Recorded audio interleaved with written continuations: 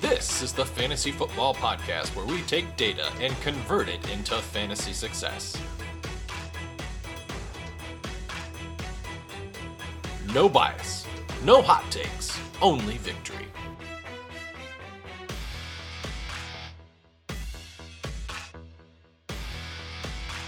This is the Fantasy Alchemist Podcast, and now your host, Dustin Chandry. Welcome to episode 24 of the Fantasy Alchemist Podcast. I'm your host, Dustin Chandry, and for today's episode, we will be doing a deep dive into key observations and trends across the National Football League for Week 5. But before we get started, I want to remind you, you can follow and interact with the show on Twitter. We are at FF Alchemist Pod. Again, it is at FF Alchemist Pod. You can also email the show directly at fantasyalchemistpodcast@gmail.com. Now let's start with the Thursday night game between the Bears and Commanders. Now first let's focus on the Washington Commanders, because through the first 4 weeks, Terry McLaurin and Jahan Dotson were each at about a 20% target share.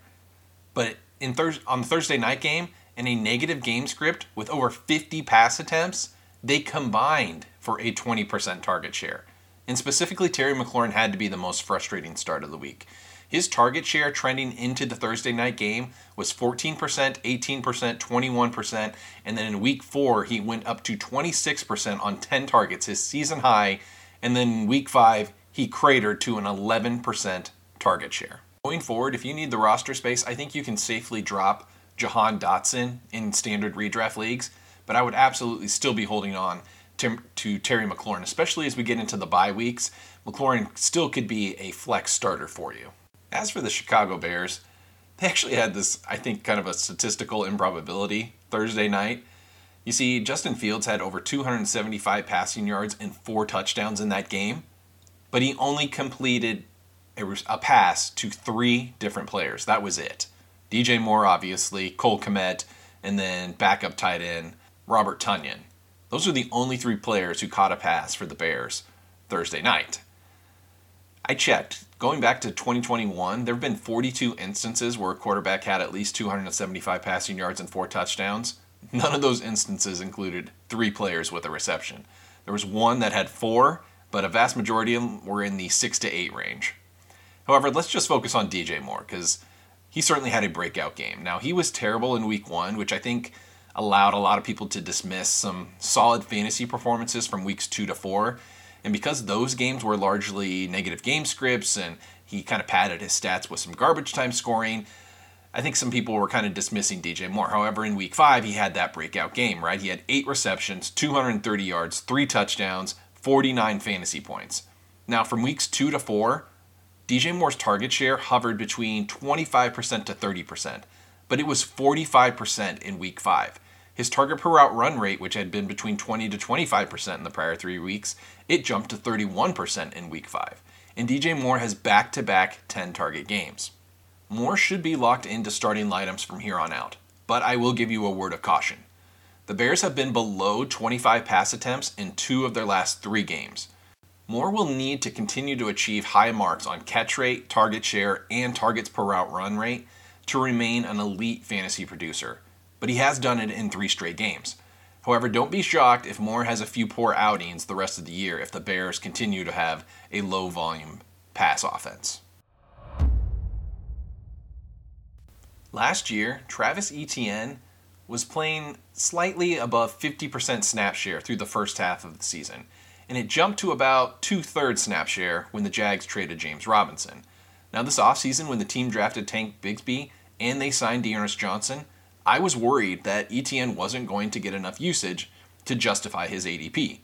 However, as it turns out, his ADP was actually a value. You see, in week 5, Travis Etienne went 26 carries, 136 yards, 2 touchdowns. He had 5 targets on 3rd run. Etienne's snap participation has been above 70% in every game, and it was above 80% in 3 out of 5 games this year. Furthermore, we are seeing his total opportunities climb significantly over the last 4 weeks. He's gone from 15 to 24 to 23, and then 31 total opportunities in week 5. And there's still more upside as he runs a lot of routes compared to how few targets he receives. Lastly, ETN already has 3 touchdowns on the season through 5 games. He is well ahead of last year's pace when he had 5 touchdowns in 17 games. ETN should be considered a top 8 running back asset for the rest of the season. Gabe Davis is having a quiet fantasy resurgence. Now, Davis is going to remain a volatile week-to-week play, but he is currently wide receiver 14 on the season with 4 straight double-digit fantasy performances. He's caught a touchdown in each of the last 4 games. He averaged 7 touchdowns a year since entering the league, but he is already well ahead of that pace this year. On top of that, he just got his highest target volume of the season in Week 5 with 8 targets. He caught 6 for 100 yards, 22 fantasy points. If you are looking for wide receiver help, Gabe Davis is an affordable trade target that is producing wide receiver 2 numbers for fantasy. It's great that Kyle Pitts finally had a solid fantasy game, but I don't think this is the beginning of any sort of positive trend. Yes, Pitts caught 7 of 10 targets, 87 yards, 19 fantasy points, but there continue to be concerning signs in this offense. Pitts barely broke 50% snap share in this game. He led the team in targets even though he only ran 25 routes. Now that's an incredible, albeit unsustainable, 40% target per route run rate. And while his snap participation was down because he was out for many run plays, even his route participation on pass plays was concerning too. It was only 64%. Pitts continues to be incredible on a per route basis, but his consistently low volume limits his ceiling. From a redraft standpoint, I would still be looking to sell after his Week 5 performance. I would target Texans running back Dameon Pierce as a buy low candidate. You see, Pierce disappointed in Week 5 with only 9 fantasy points, but the Texans are actively trying to keep him involved. He has back-to-back weeks with at least 20 carries, and most importantly, his share of the team's rushing attempts has increased dramatically over the last 3 weeks. He's gone from 56% to 67% to 87% in Week 5, and he has the Saints and then a bye week. But Pierce has a very favorable schedule coming out of the bye, including Carolina, Cincinnati, Arizona, and Denver over the next 6 games. The Carolina Panthers have moved their backfield into a full committee situation with Miles Sanders and Chuba Hubbard splitting snaps almost 50-50 in Week 5. Hubbard actually had more total opportunities, 11-8. Now it's likely the negative game script and Sanders playing hurt contributed to the committee approach. However, I don't see either of those components changing in the near future either. I would be benching Sanders for the time being. However, I would make sure to start Adam Thielen going forward. He is wide receiver 9 on the season currently. He's playing over 90% of snaps. He has 35 targets over the last 3 weeks, with a touchdown in 2 of the last 3.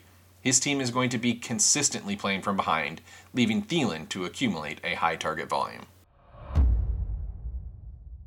The eruption of Devon Achane, Raheem Mostert has become a bit of an afterthought, but he still had almost 15 fantasy points in Week 5, with 10 carries and 2 targets and a touchdown.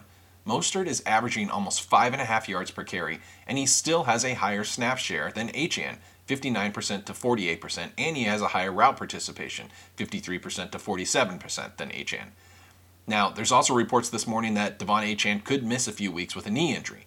And now that we're getting into the bye weeks, Mostert is an excellent trade target and should be an automatic start as your running back too.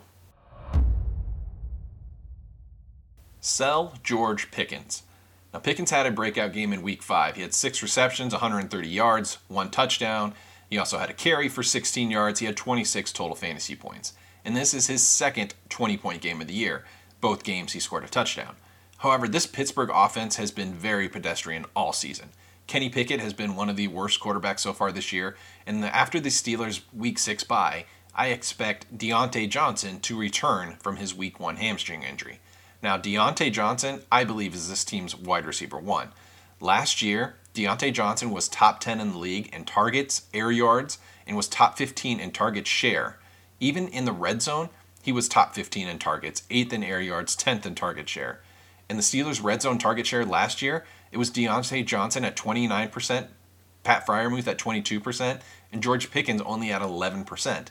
In the red zone, Deontay and Pickens ran the same number of routes, But Deontay's target per route run rate and share of team air yards were almost 2.5 times higher than Pickens. I believe Deontay Johnson is the wide receiver 1 and will return to that role in Week 7. Welcome back to Joe Burrow and Ja'Marr Chase. Ja'Marr Chase finished with 15 catches on 19 targets, 192 yards, 3 touchdowns, and that performance jumps him all the way to wide receiver 5 on the season.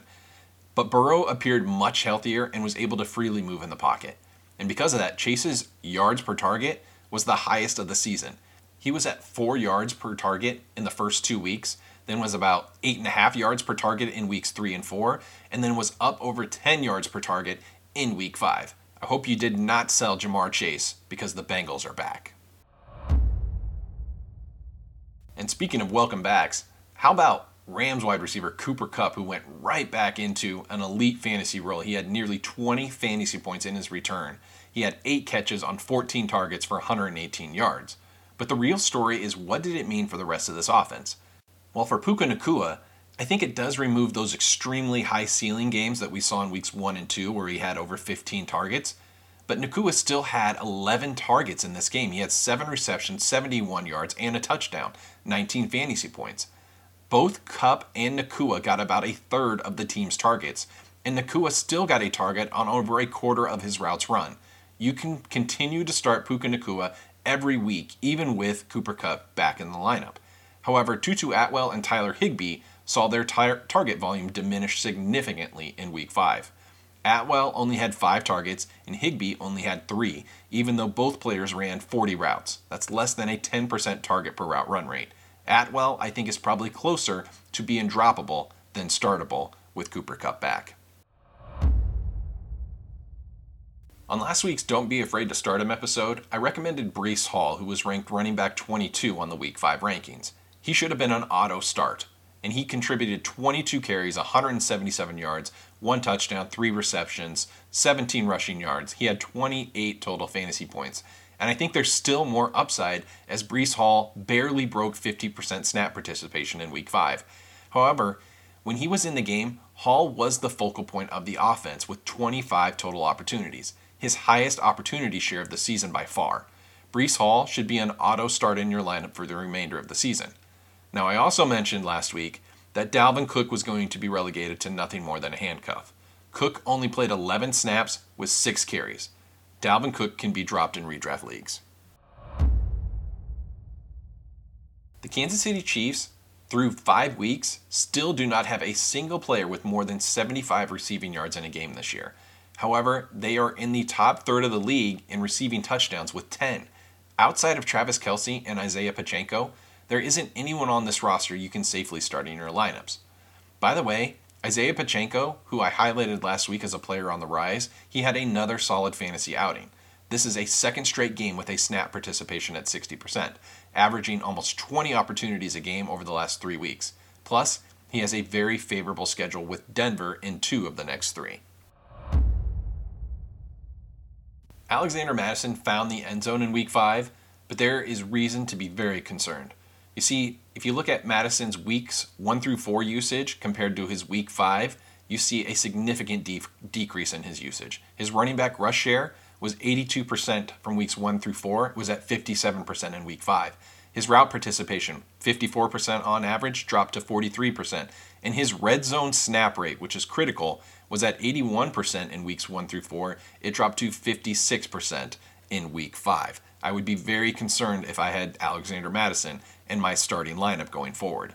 Now, I'll also mention for the Vikings, Jordan Addison caught 6 of 9 targets with a touchdown. He scored 18 fantasy points.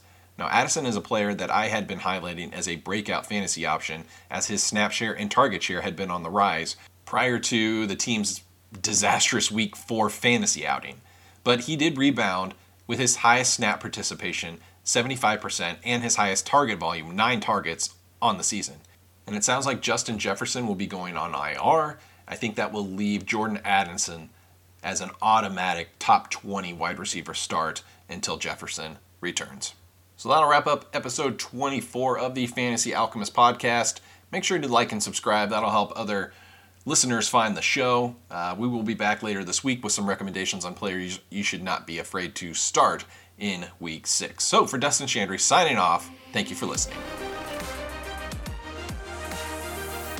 Thank you for listening to the Fantasy Alchemist Podcast. You can follow the pod on Twitter at FFAlchemistPod or email us at fantasyalchemistpodcast@gmail.com.